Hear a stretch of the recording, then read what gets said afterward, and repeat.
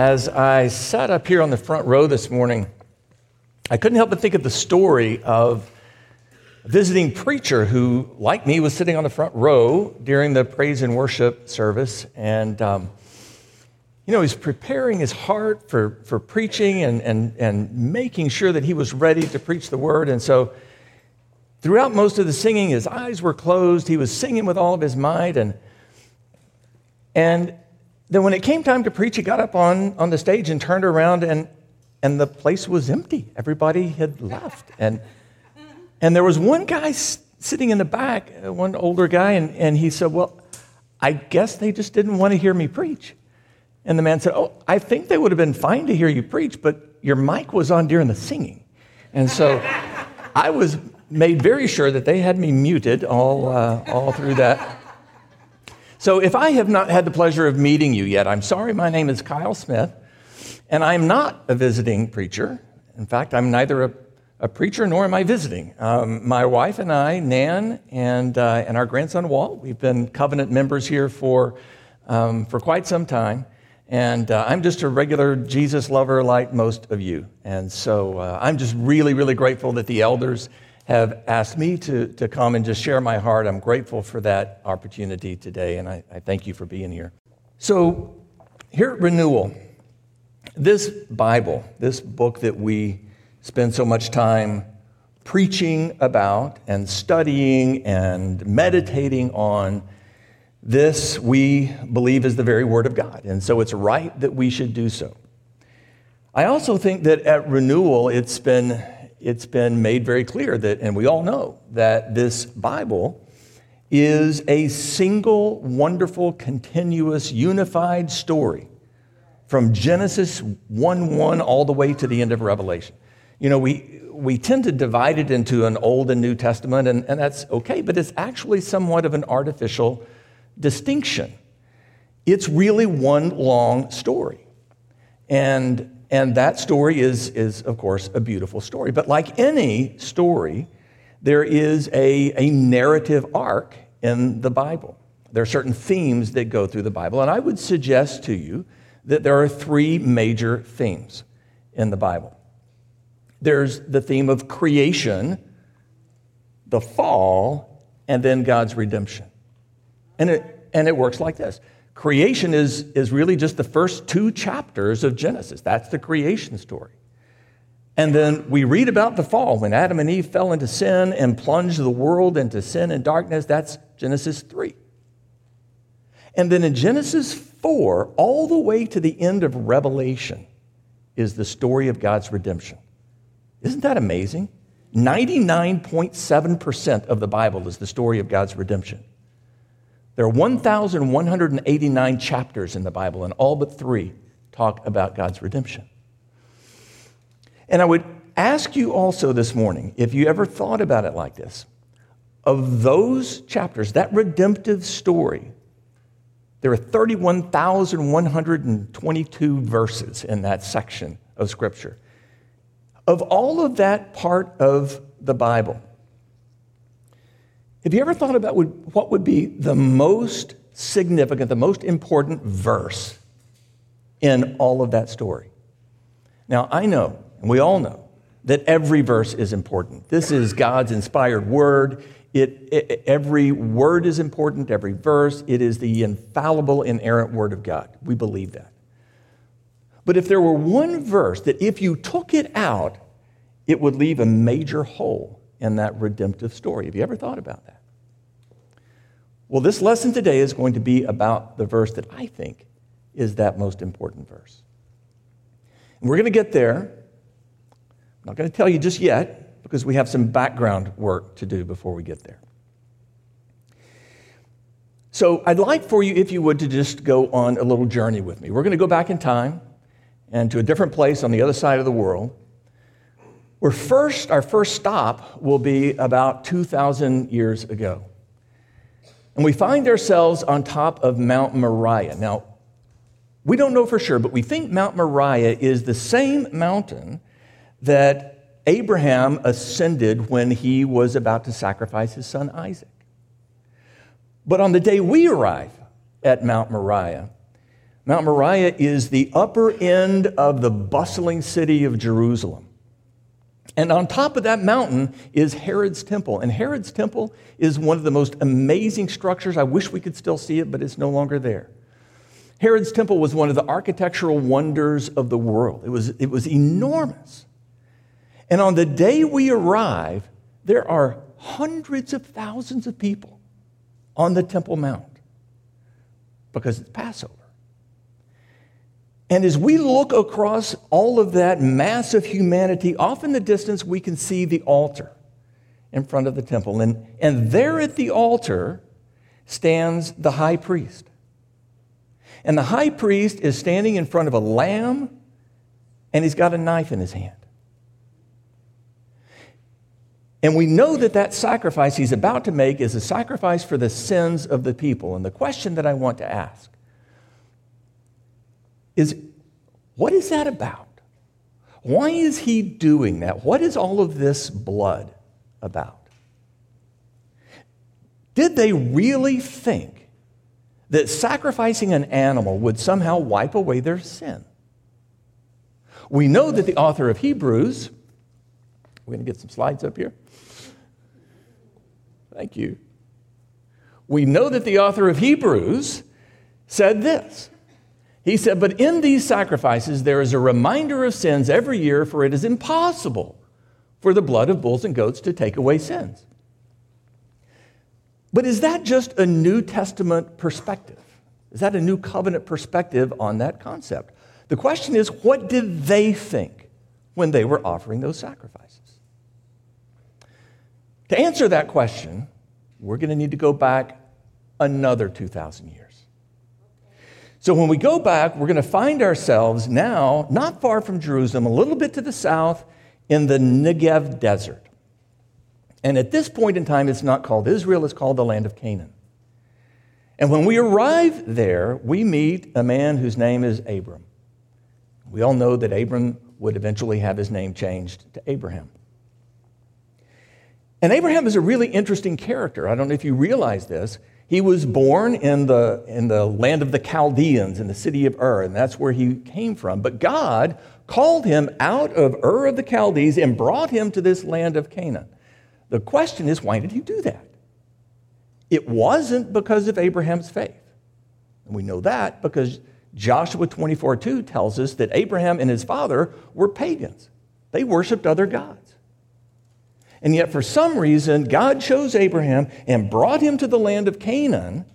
And then, once he's there, he begins to have a series of conversations with Abraham. And we read about those conversations in Genesis 12 through Genesis 15. And as part of those conversations, God makes three major promises to Abraham. I can sum up those promises like this. He promised him descendants, he promised him land, and he promised him Messiah. Okay, those were the three promises, and those verses look something like this. Next slide. From Genesis 15, "And he brought him outside and said, 'Look toward heaven and number the stars if you're able to number them.' Then he said to him, 'So shall your offspring be.'" He said, "Abraham, just look at the stars. You can't even count them. That's how many descendants you're going to have. That's my promise to you." And then he said to him, "I am the Lord who brought you out from Ur of the Chaldeans to give you this land to possess." Abraham, look around you. As far as you can see, this land is going to be your land for you and your descendants from now on. That was promise number 2. And then there's promise number 3. And this came a little earlier in Genesis 12. "And I will make of you a great nation, and I will bless you and make your name great, so that you will be a blessing. I will bless those who bless you, and him who dishonors you I will curse. And in you, Abraham, all of the families of the earth shall be blessed." So how did Abraham respond to those promises? But he said, "O Lord God, how am I to know that I shall possess it?" Now, I don't know what you would have said. The God of the universe just made a series of promises to you. I don't know what you would have said, but probably I would have said something like, okay, God, thank you. Appreciate it. Even though in my heart, I might not have believed him. But that's not what Abraham did. Abraham and his descendants have a tendency to just say what they think, especially when talking to God. Wouldn't that be great if we could be more like that? Speaking of Abraham's descendants, think of Tavia. Do you remember Tavia? Fiddler on the Roof, the musical, okay? Tavia was a Jewish dairy farmer in Russia. And Tavia, in that story, if you'll recall, had a number of conversations with God, didn't he? Would it spoil some vast eternal plan? Right? If I were a wealthy man, I'm not going to sing it because I want you to stay. But you get the point. That's Abraham. That's the kind of conversation that he's having with God. He's not being disrespectful. He's just being honest. He's saying, God, I'm 80 years old. I don't have any children. And you're telling me I'm going to have all these descendants? How can I know for sure? Wouldn't it be great if we had a little more honesty like that with God? I mean, think about it. How honest are we with God when we talk to him? It's not like he doesn't know what we're thinking anyway. You know, I think sometimes for me, it's like when you see that there's a cookie missing from the cookie jar. And you see your 3-year-old child standing there with crumbs all over his face and chocolate all over his hands and his mouth full, and you say, did you take a cookie? And his eyes get big. I've never seen a cookie. That's what we're like with God when we're not honest with God in our prayers. We could learn a lot from Abraham. So here we are, and God has made these promises, and Abraham has said, you know, I'm not so sure, God, what if I can believe you. And so God answers like this. He said to him, bring me a heifer 3 years old, a female goat 3 years old, a ram 3 years old, a turtle dove, and a young pigeon. Now again, if this was you or me hearing this, on a good day, we probably would have said, okay, and we'd have gone and gathered up the animals, and then we would have said, okay, God, now what? But that's not what Abraham did. Abraham knew exactly what to do. And he brought him all these, cut them in half, and laid each half over against the other. You see, Abraham was a product of his culture. And when God told him to go and bring those animals, he knew exactly what God meant. He knew that God was saying, Abraham, I am going to enter into a covenant relationship with you. And Abraham knew how this worked.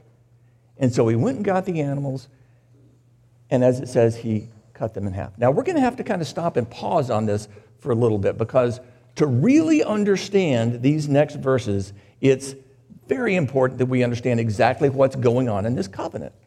Well, first of all, there's the setup. If you think setting up in here on Sunday mornings is difficult, wait till you hear what Abraham had to do, okay? In Abraham's setup, you have to get these animals. First of all, you find it's like a ditch or a drainage area where the two sides of the ground slope together to kind of a trough or a drainage area at the bottom. Okay, that's where you do this. And you take these animals, you cut them in half, you lay the halves along the side of this ditch so that all of the blood and guts and nastiness runs down into the bottom of that ditch. Okay, that's the setup. And the covenant itself works like this. There's always two parties. There's a greater party and there's a lesser party. And the greater party says, okay, this is what I will promise you. This is what I'm going to do. And then the greater party takes off his sandals and walks through that blood and says, and if I fail to keep my promise, this is what you can do to me. In other words, you can kill me and walk in my blood. And then it's time for the lesser party. And the lesser party does the same. The lesser party takes off his sandals, walks through the blood, and says, and here's what I promise you. And if I fail to keep my promise, this is what you can do to me. So let's pause for just a bit longer on this verse because I think it's actually a little humorous. It says, and he brought them all these, cut them in half like it was nothing, right? Think about this. Here's Abraham. He's 80 years old. As far as we know, he's by himself. Okay, cutting a pigeon and a turtle dove in half is not a big deal. A ram and a goat, that's a little bit more of a problem. But now Abraham is standing there in front of a 1,500-pound heifer, and he's got a knife. Somehow, he's got to cut that thing in half. And we don't mean like this. It's the stem to stern, right and left halves. That's how they did it.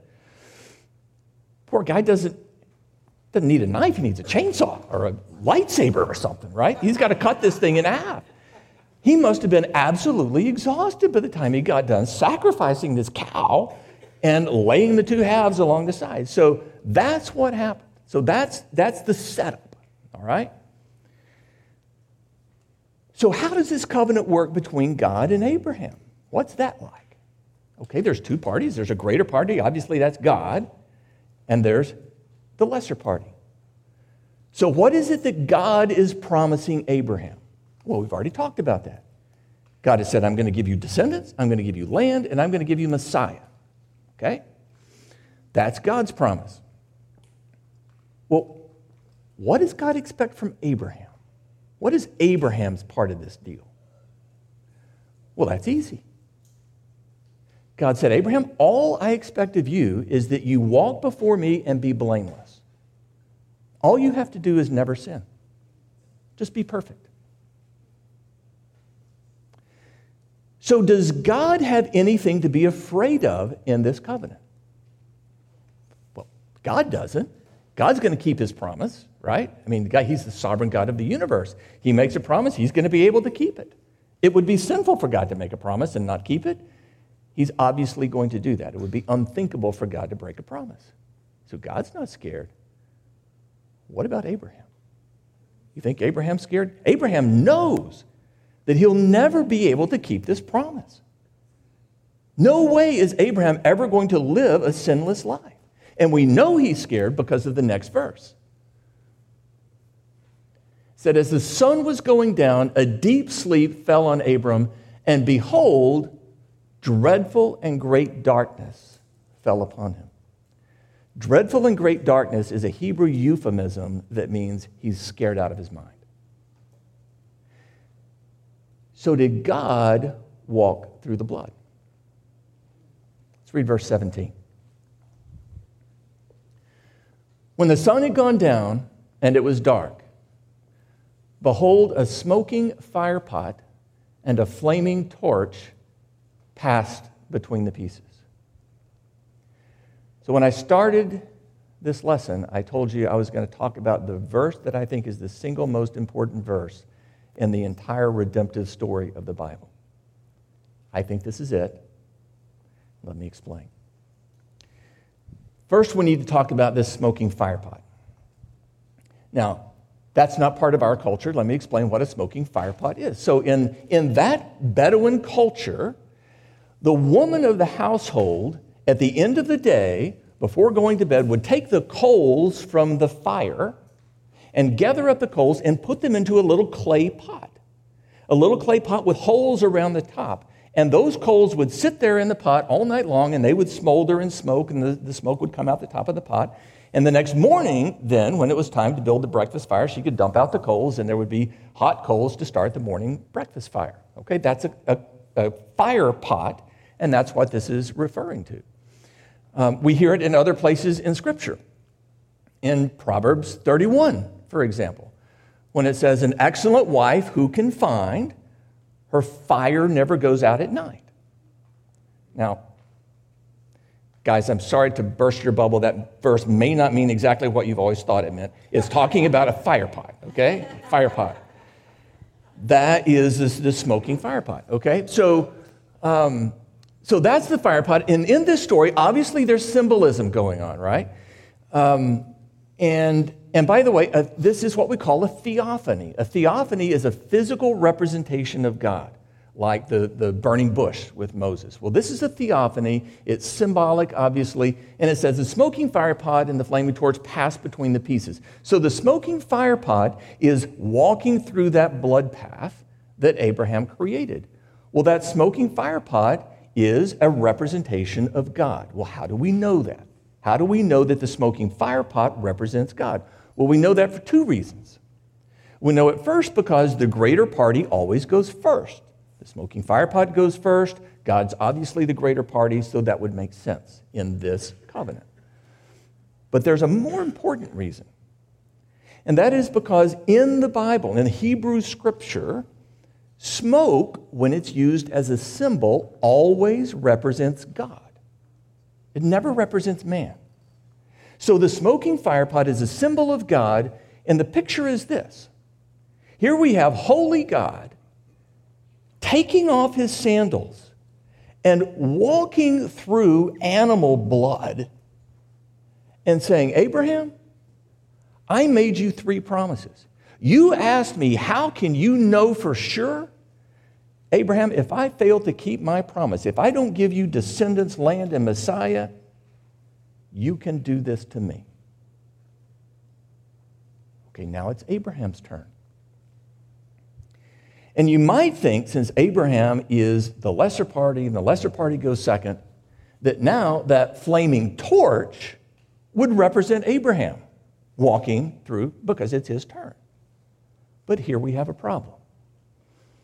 Because again, in Hebrew Scripture, fire, when it's used as a symbol, always represents God, not man.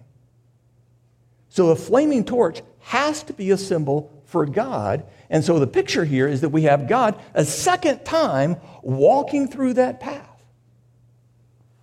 And so the picture is this. Here we have Abraham, 80-year-old, trembling, scared to death Abraham, who walks up to the edge of that path, and he knows that if he puts 1 foot in that blood, he's a dead man because he'll never be able to keep that promise.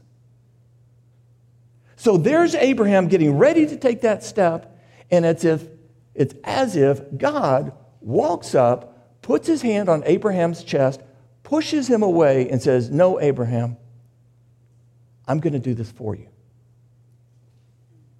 And God takes off his sandals and walks through that blood.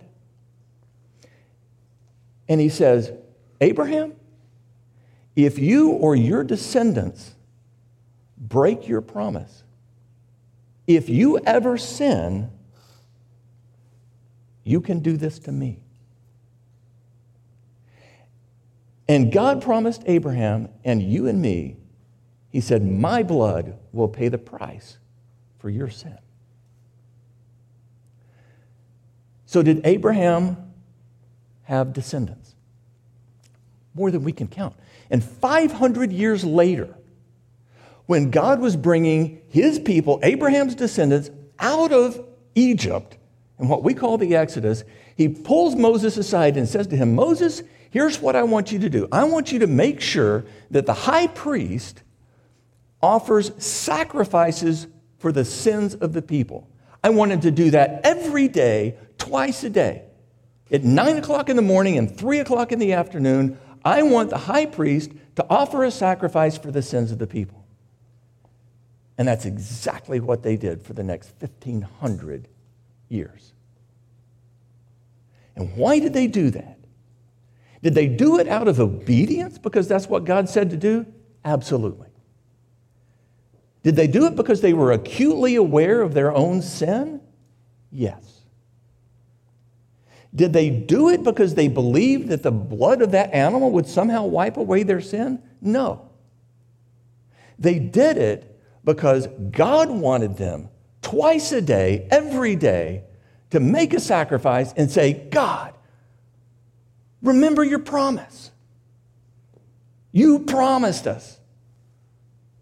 Take away our sins. Send us Messiah. And that's why they did it. So now let's move ahead another 1,500 years. And now we find ourselves in the middle of a pasture and it's nighttime. And we hear some lambs off in the distance, tucked in for the night. And we see a smattering of young shepherds sitting around a campfire. And not far away, in the little town of Bethlehem, is a baby lying in a manger in a stable meant for animals. And an angel appears.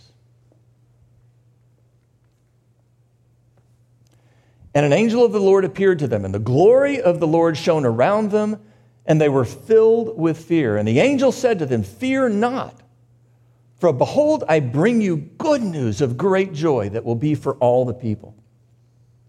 The angel's saying, I know you're afraid, but I'm bringing you great news. Now, he didn't say this, but I think what he was thinking is, you remember that promise God made to Abraham 2,000 years ago? Just sit tight. He's about to do it. And the next verse. And suddenly there was with the angel a multitude of the heavenly host, praising God and saying, "Glory to God in the highest, and on earth peace among those with whom he is pleased." Now, I don't know how much that heavenly host really understood. Did they understand? Did they know how this was going to go down? Did they know what was going to really happen to that baby? I don't know. Maybe they had mixed emotions about all of this, but I do know that they were praising God with all of their heart because they understood that God was about to reveal the glory of his grace for all the world to see. That's why God created this world in the first place, that everyone would understand the glory and the majesty of his grace. And so they were praising God with all their hearts. So we're going to make one more stop. We're going to go forward another 33 years or so. And we're going to land back where we started in Jerusalem on the Temple Mount. And the day we arrive is a Friday.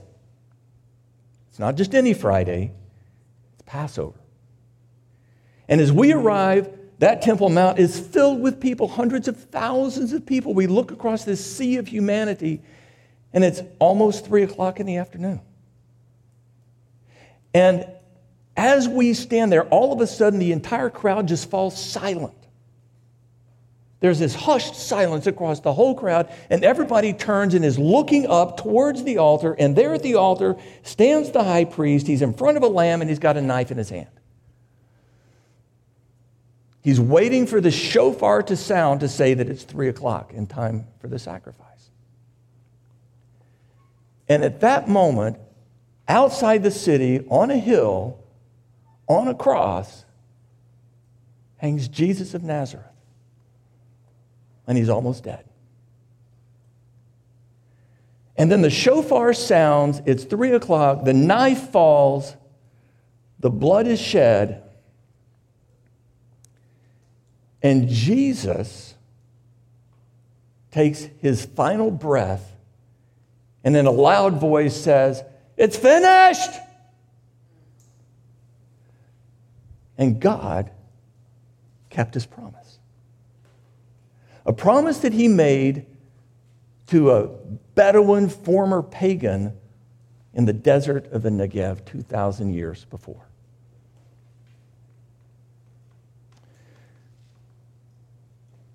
Church family, here we are at Advent season, and we're celebrating the birth of Jesus. And absolutely we should. That is a good and wonderful thing. Just like that heavenly host praised God on the outside of Bethlehem on the night that Jesus was born.